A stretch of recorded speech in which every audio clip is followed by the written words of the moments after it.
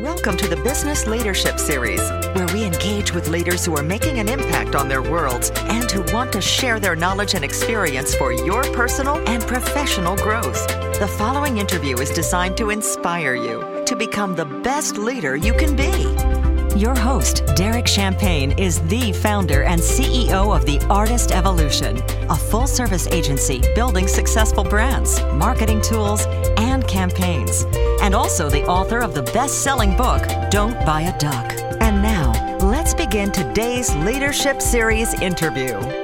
Welcome to the Business Leadership Series, where our goal is to inspire you to become the best leader that you can be. I'm excited about our guest today. We've got Sashen, who is the developer and CEO of Xero Shoes, your original bare footwear. Stephen, welcome to the program today. Thank you very much. Man, I remember seeing you the first time, which you've heard this a lot, I'm sure, several years ago on the show Shark Tank.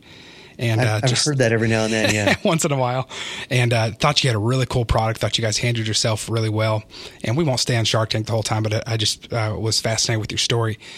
Will you tell us a little bit? You've been a serial entrepreneur. Tell us kind of about your background and kind of how you got where you are today. Oh, gosh, that's a big question. I've never had a job, at least not one that I wasn't responsible for signing the paychecks. And that is just some weird fluky genetic something. My dad once said to me when I was trying to hit him up for some investment cash for something I was doing, he said, "Why don't you get a job?" I said, "I don't think it would end well for anybody."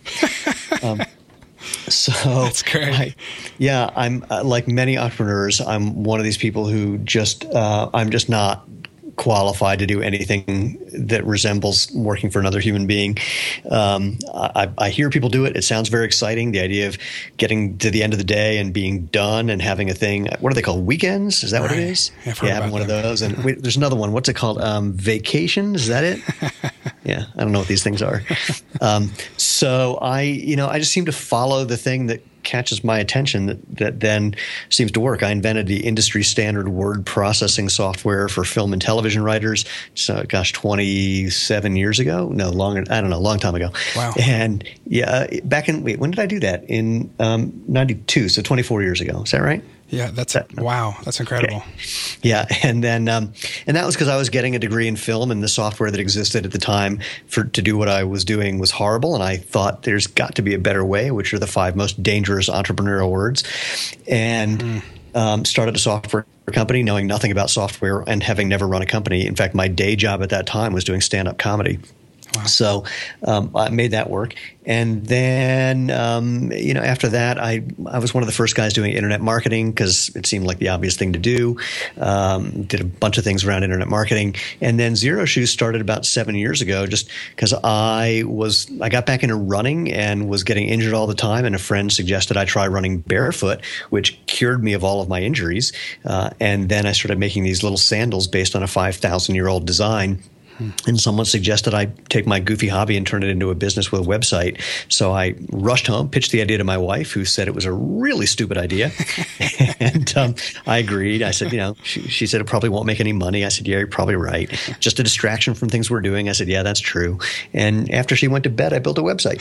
So, that's kind of the way it happened. And then we were just really lucky. Really, it was the number of things that were just crazy luck, fate, chance, fluke, whatever that led to where we are right now is just astronomical. And we met some guys who met at Reebok 40 years ago, and when it was a quarter of the size of what we are right now, they came and helped us. Our product developer is someone who a friend of ours met while he and the product developer were walking their dogs, and they started chatting. Wow. And it's just been one crazy thing after another. That's amazing. Thanks for sharing that. So prior to jumping into this sandal business, you were internationally known internet marketing expert on SEO, and a consultant, and even co-hosted an Emmy award-winning internationally syndicated TV show. Either you've read my resume or you're stalking me. I don't know if I should. I don't know if I should say yes, that's right, or get a restraining order. Our researchers do a great job, and that gets us in trouble too. So yeah, you're scaring the crap out of me already. That's really awesome. That was on your LinkedIn bio too. So okay. So that's amazing. So tell me about the value. I mean, I think it's obvious, but how did your knowledge of SEO help you in building a website and using technology and in launching social media like you did to have the success you're having now? Yeah, well, after I built the website, much to my wife's chagrin, I calmed her down the next day by saying, look, the people that are ranking for the keywords that I care about are there by accident. And so I can own this in just a couple of months. Wow. And that's exactly what I did. I created content that I just blasted out all over the place. People that were stuff that many people would charge money for, I just turned into PDFs and gave away for free, or put it on the website and gave it away for free, and put it all over social media and gave it away for free. I basically told people how to make our products without ever buying anything from us. And it just so happened, though, that we had better materials at a better price, so there was no real reason to go out and do it on your own. But we just wanted to get the word out and make people aware of what we were doing. Someone taught me a lesson that I loved years and years ago at one of the first internet marketing workshops in the world. He said, making money is easy. Figure out where the money is flowing and get in the way. And that usually means find out where businesses are advertising and take their advertising dollars. But in terms of selling a product, that means find out where the conversations about what you're doing are already happening, and then participate in the conversations. And so that's what I did. And SEO has changed quite a bit, and obviously since 1992 when I first started doing it. Right. But the essence is still the same. Create good content, get it in front of people. That's great advice. So you talked about, so when you were in the tank, you turned down an offer from Mr. Wonderful, which is shocking to some people to think of having that opportunity in the first place. It's making more sense to me now that I see your background and understand more about just the level of professional that you already at and the other businesses you had. But what was that like for you, that experience? And then walking out of the tank, what was that like for you? Well, the show itself is really surreal. It looks like a conversation, but in real time, when you're there, it's just a free-for-all. So one of the sharks will ask you 5 questions, and while you're answering number 3, 2 of the other sharks ask you 5 more questions each. And if you switch to their questions, the first one gets mad, and if you don't switch, the other 2 get mad. And it's and sometimes they're paying attention to you, and most of the time they're not, and they're juggling like repartee with each other and trying to battle it out and find the funniest one-liner that's going to get them on the highlight reel and make them more famous and build their brand. And it was just it was really nuts. Lena, my wife, very quickly realized that this is not a business show on television. It's a television show that is loosely about business. And so there's certain things you can't do. You can't be glib. You can't, we had watched the Sharks for months and months and months. We read their autobiographies. We saw every episode of the show. But they don't know who we are. So, that false sense of familiarity is false. Right. And you can't pretend that you know these people. Or more accurately, you have to be very attentive to not acting like you know these people, because they don't know you. And the more friendly you act, or the more friendly they entice you to be, the more likely you're going to say something stupid that you might say to a friend but would never say to an investor. Right. So that was an interesting thing to realize. Like, there was a joke that I like to tell. It's a true thing, but it's got a punchline. And the producers wanted me to tell it, so I did. And that is, after I got back into sprinting and got rid of my injuries by going barefoot and then in sandals that I started making that eventually evolved into Xero shoes, I became a Masters All-American sprinter, which means I'm one of the fastest guys over the age of 50. And what that really means is, for men over 50, you may be talking to the fastest Jew in the world. And it did not get that laugh. No. I wasn't paying attention. And Cuban then kind of hears it out of the back of his brain. He goes, "Wait, what did you just say?"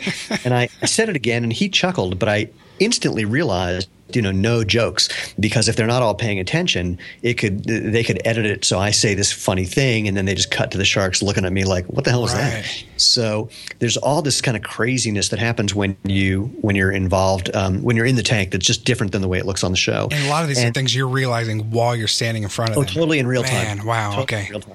Now, the good news for me is, again, I was a stand-up comic for a dozen years, and so that's what I do, is just kind of riff on what's happening. So I was, the moment we walked out, I was thrilled, because that's my element. Like, let's talk to people and see what happens. Right.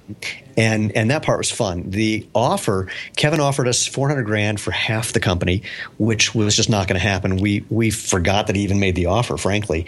And I know that some people freaked out by the fact that we turned down almost $500,000. Right. But it was just a bad deal. We knew that. We had talked to venture capitalists, bankers, people who had sold footwear companies, people who bought footwear companies, people who invested in footwear companies, and we knew what the range of valuations were for those different kinds of buyers and sellers.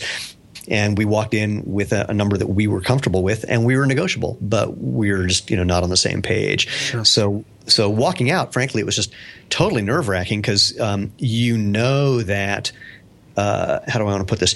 That they edit the show, and we thought we weren't going to give them a whole lot of ammunition, but there's no way you can spend 20 to 40 to 2 hours, 40 minutes to 2 hours. We were in there for about 45 minutes without giving them something that they could edit into making us look insane. Sure. So there was a couple of crazy moments where Barbara said, "I hated you from the moment you walked out here. You look like my ex-husband." It's like, what am I going to do with that? So I remember that. I forgot about that. Yeah, it's like I tweeted to her on the night of the show. I said, "You should have invested. I would have used some of that money for plastic surgery." So, the few, like Cuban and I got into an argument about email open rates, which was really obscure, but they could have made that look really weird. And, every objection that the Sharks had, we hit out of the park so far that at one point, Robert jumped out of his chair. You don't see this on the show. He jumps out of his chair and yells, "You have a perfect answer for every question." And I just looked at him kind of incredulously. I said, "This is our business." Right. So, but all that said, they tape more segments than they air. And they don't tell you if you're going to air. So we walked out of there not knowing what was going to happen next and just having to wait. And then 2 weeks before we aired, we actually took our first vacation in 3.5 years, and the last one we've taken. And we're in Ecuador visiting friends, and we get an email saying you're going to be on in a couple of weeks. I'm like, crap, there goes the vacation. Yeah. So, how long was it from the time you shot the show till it actually aired? 6 months. Okay. And it was great for us in every possible way. We did about 3 months worth of sales in the week following the show. The notoriety we've gotten from being on the show has been invaluable. Right. Frankly, trying to get a follow-up, because that show really has, in many ways, I like to say Shark Tank made us rich. Not personally. We still have barely taken we're taking nominal salaries because we're putting everything we can back into the company because we need more inventory. So, but when we go into retail buyers, they've all seen us on the show, and so that's just been invaluable. Yeah, that's powerful. Yeah. So, and you've been recognized. I read somewhere where you were telling me about that. What's that like to be recognized? Shoes first, and then. Yeah. It's a funny thing. I get recognized in two different ways now. One is people go, "Hey, you're that guy." And that happens all the time. And it's fun, actually. I mean, it's not at a level.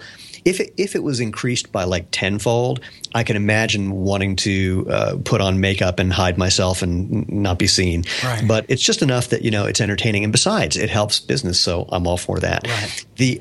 What's happened now, though, that's even more fun is people will recognize my shoes and not recognize me. And that one I like even more. That's really cool. Yeah, that's a good sign. Yeah. One of the things about Xero shoes, I warn people, I go, just so you know, if you don't like talking to strangers, don't wear these shoes because they will stop you and ask you about your shoes. And in fact, it's funny. There was a guy, our VP of sales was walking through a mall just a couple hours ago to get lunch, and someone literally stopped him in the mall and said, "You know that website is down right now, right?" It's just like, holy moly! That's great. Yeah, we launched a new product. We were having website problems. Right. They're all fixed right now, thankfully. But it's outrageous. The other thing that's funny is I've done a lot of YouTube videos, and so if I'm at a high school track meet, there'll be half of the high school kids who go, "Hey, Shark Tank guy," and the other half who go, "Hey, YouTube guy." Yes, is that the spoof ones you do? Is it? Mostly the spoof stuff. Yeah, I watched some of those today. Those are hilarious. And I said, this guy's having a great time with this. It's interesting he would do that. And now understanding your comedic background, it makes more sense. But they were a blast. Thanks. We've got a lot more planned that are really fun. We're actually shooting one in a couple of weeks that I'm really looking forward to. It's one of the things that one of the reasons we're raising funds is to get enough cash to just shoot all the video we want to do over the next year, because it's really great for just letting people know about the brand in a way that's non-invasive and not hitting you over the head, and actually kind of share worthy, not just me. And that's been really powerful for your brand. Has been your word of mouth and the viral value. Absolutely. What have you seen with I mean, obviously since 92, there's in the emergence of social media, which is our company is in that space too. Is right. What has that done for you? What are some huge success stories you've seen as far as how social media has had a great movement for your brand?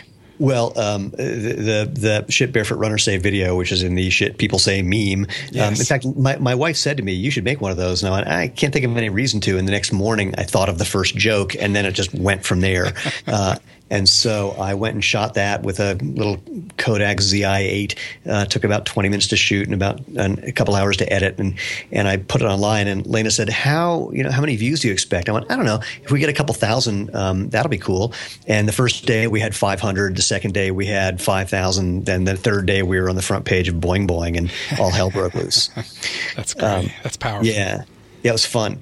And that has just, again, paid dividends over and over and over and over in that amazingly lucky, non-reproducible way.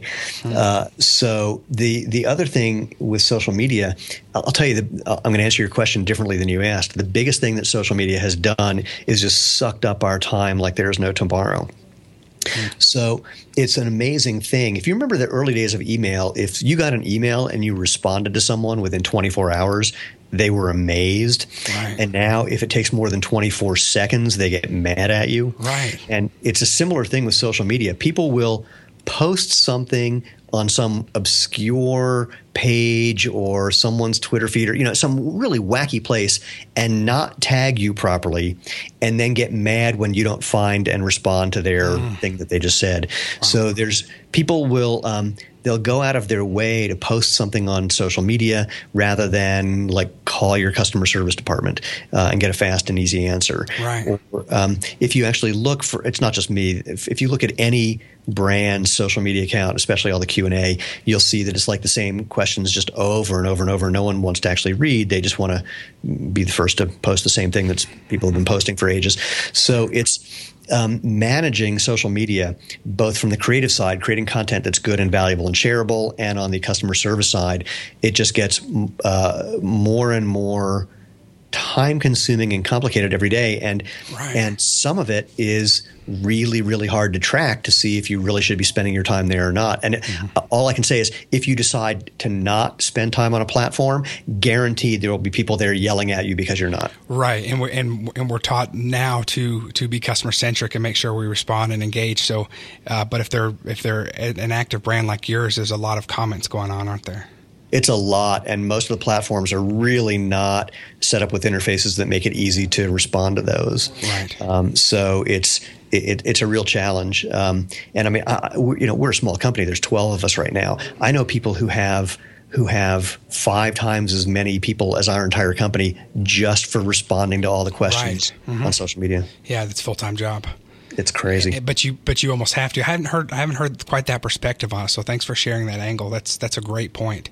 It's great to be able to engage and hear feedback, but you've also got to have a team that can respond. And if you don't respond, they're not happy. No. And the thing that, I remember years ago in the very early days when maybe even before I started the company, or maybe right afterwards, I'm not sure. I have a fake persona that I created, a guy named Bob Tzu, Tzu. He's the long-lost American cousin of the Chinese philosopher Lao Tzu. And Bob taught Lao Tzu everything he knew, and that became Taoism. And then Bob kept whatever was left, and that became Daoism. And that's great. Thanks. And so that's a setup for, I'm at this big social media conference put on by American Express, and the person on the panel was saying something about how it's all about being personal, it's all about you being authentic. And I said, that's not true, because I have a fake person who's got 100,000 followers, at least did at the time, and I could train anyone to be that guy, and I could train anyone to be me if they really spent the time to learn what I knew, enough of what I knew, and to get my voice. They could get 90% of it down pretty good. And everyone on the panel was just mortified. No, it's about you being you. And finally, this one woman in the audience went, no, I need to know if it has to be me, I'm not going to do it. And I need to know if I'm going to hire someone, do I pay them $3,000 a year, $30,000 a year, $300,000 a year? How do I know? And it was really hard to have an answer for that back then, and it's still hard. Right. I think there are a lot of people who don't know if they're making money with social media or not.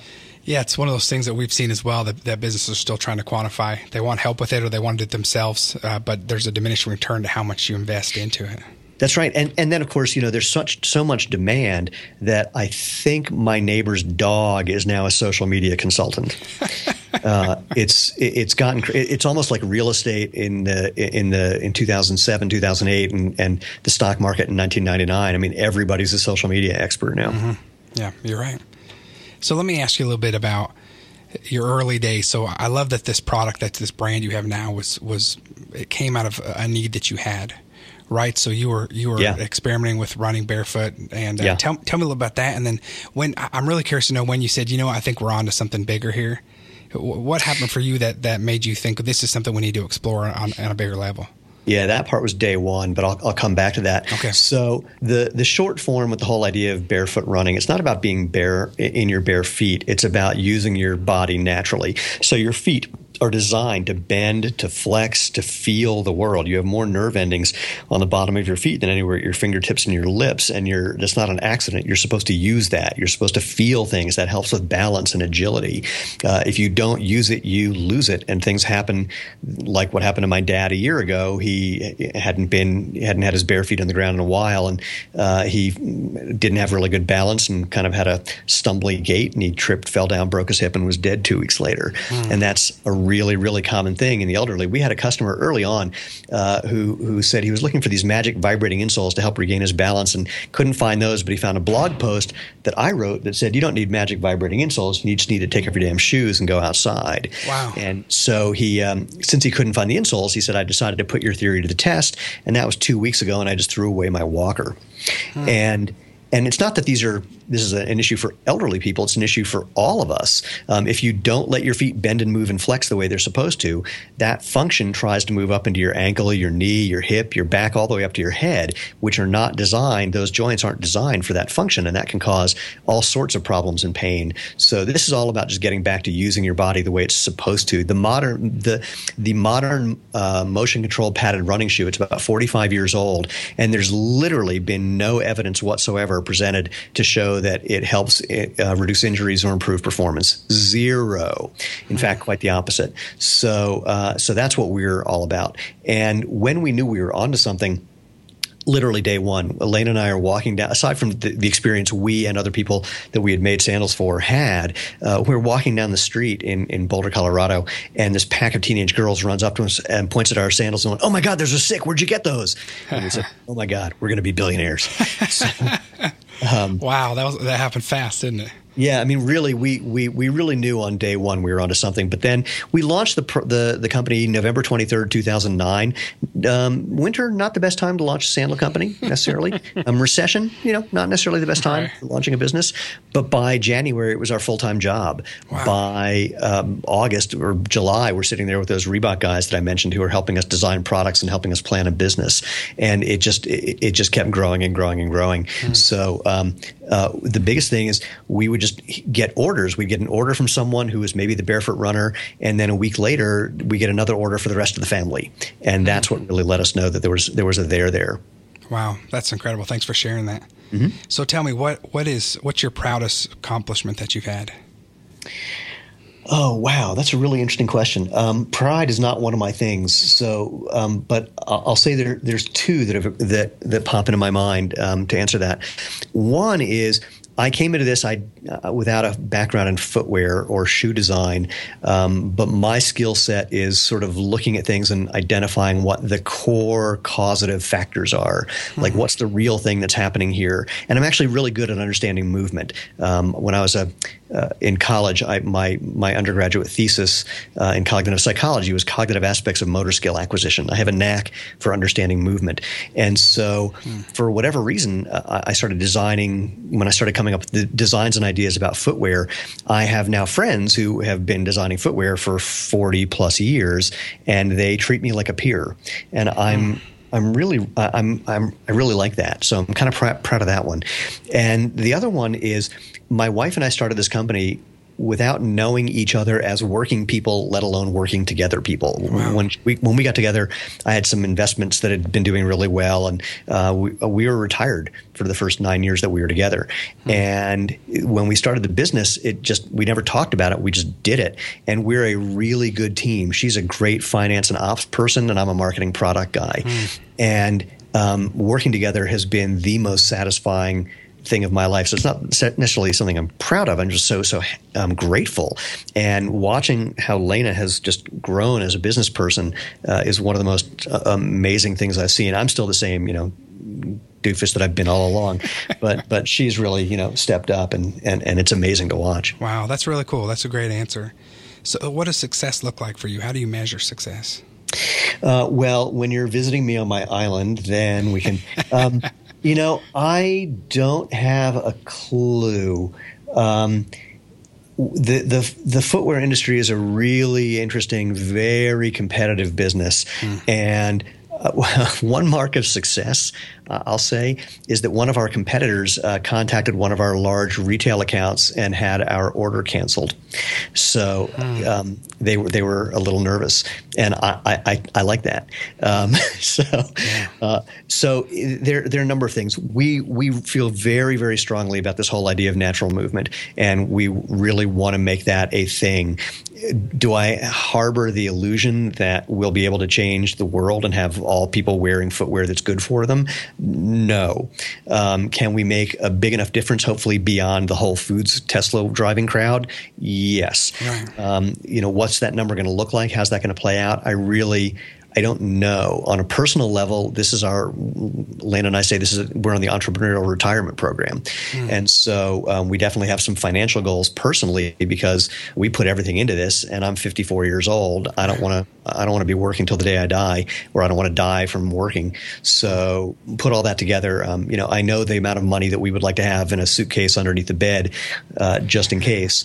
And frankly, our company's already valued at much more than that. So, but we have a lot that's on our list to do, and I've got a couple ideas that are really, really industry shaking if I can do them. Well, again, whether they would actually change the industry. Actually, I know they would not change the industry, because I've seen products that have that possibility, and the vested interests have too much invested in their interests. So they're not going to change everything they're doing just because someone comes up with a better idea. But nonetheless, I want to get these. I've got a couple ideas that I would really love to get out of my head and onto people's feet and see what happens. Because I don't know anything about footwear, I've come up with some ideas that are a little unusual. Wow. Thanks for sharing that. So, you've done so much. You've had a pretty diverse career and had many accomplishments. But what is it? Is there anything on your bucket list you've yet to do, just either professionally or for fun? Climb a mountain, take a nap, take another vacation? I want to hang out with gorillas and chimps. Really? Yeah, absolutely.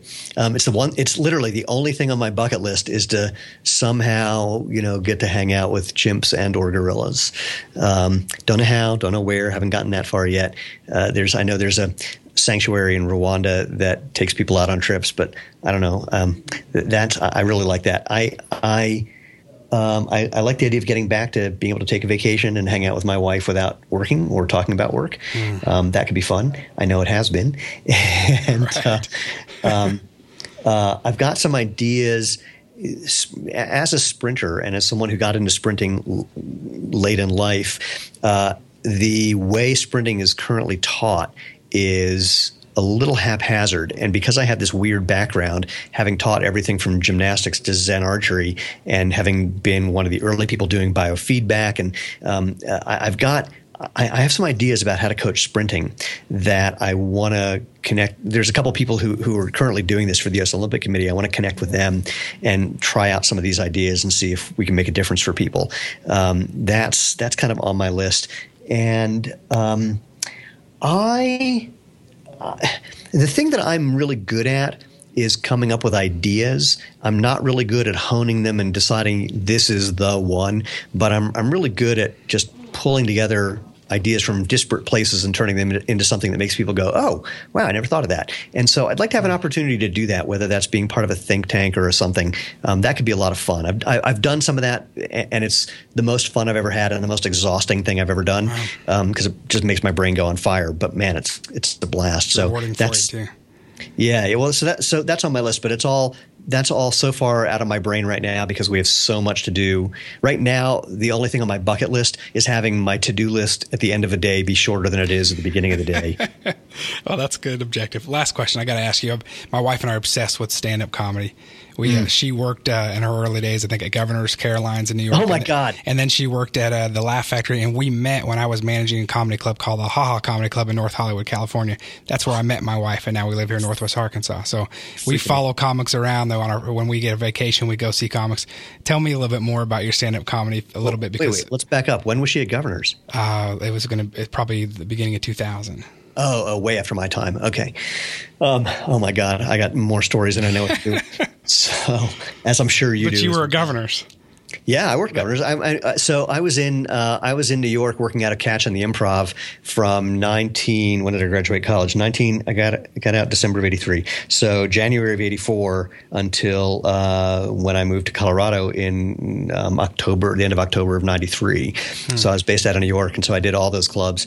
And the number of people who I hung out with who are now famous comics, because geez, they've been doing it for 30 plus years, is pretty high. Wow. And the number of comics that I know who most people don't know who are funnier than most of the comics that people do know is really high. Right, yes. And, we went to the Oddball Comedy Festival last couple of years in a row. It's a big comedy tour. And my wife and I knew a lot of the people from the early days of when we were booking or when we were bartending and things like that at the clubs. It was amazing how they persevered and were some of the headliners now. Yeah, and we did the same thing when that tour came out to Red Rocks here in Colorado. It was a great show, and I think probably half the people up there were people that I knew. Cool. Was that the Oddball one? Yeah. Awesome. Yeah, we went last 2 years in a row. That's our new tradition is to follow that one. So it's a good show. It was, that was a blast. Yeah. You go this year or last year? I have no sense of time anymore. So let's just say not this summer, last summer. Okay. It was either Amy Schumer or it was No, for ours, let's see. It was Aziz and Sarah Silverman. Yes, okay. Yeah, we saw Aziz and Amy Schumer and that whole group. And then interesting. Amy wasn't there for ours. This year was a whole other group, but it was still pretty good. So I'll tell you the thing that's amazing is if you look at the history of comedy, there were never this many good comics in the world. The comedy boom that happened that I was part of in the 80s and early 90s just created this plethora of really good people, and it's just unheard of. I mean, if you look at television in the 60s and 70s and 80s, it was just a handful of guys, and guys, and now it's just a whole different thing. I'm still waiting, frankly, because a lot of these comics are now in their mid 50s to mid 60s, and I know that they all bitch and moan about how there's not stuff written for them that shows up on television and movies, and I'm just waiting for them to finally go, you know what, let's just do it, and studios be damned, and create stuff that is not for millennials but is for us. And I have a sneaking suspicion it would be tremendous. I'll tell you this one story. You'll appreciate this. A friend of mine who's a comic and also a professional photographer, he's doing that for years, was the photographer for a 50th birthday party for another very well-known comic who was also a producer and writer. And so everyone at the party was all comics, producers, writers, etc. And he sends me the photos, and I said to him, "What were you doing at the old Jew convention?" But it really is. It's a crazy thing. The number of people who've been mastering this craft by doing it for more than 30 years. Right. It's just unheard of. Yeah, we had a friend that was going out to California, and I think I've been out of California for almost 15 years, and I contacted some of my same old comic friends who were still doing the same clubs and the same, and they were able to introduce my friends. Same jokes, some of the same jokes, a little more polished, but yeah, and so it was amazing. Hey, thank you so much for being my guest today. I could probably talk to you for hours about stand-up comedy and just hear some of your stories, because I know you've got some great ones. We'll do that another time. But Stephen Sashen, developer and CEO of Xero Shoes, that's the original bear footwear, and that's Xero, that's Xero shoes.com. Man, thank you again. I love learning from you, and I love following what you guys are doing. It's a really cool story. My pleasure. Thanks so much. This has been a treat. Take care. We'll keep following the great things you're doing. I look forward to it. Thanks. You've been listening to the Business Leadership Series, where we engage with leaders who are making an impact on their worlds and who want to share their knowledge and experience for your personal and professional growth. This interview was designed to inspire you to become the best leader you can be.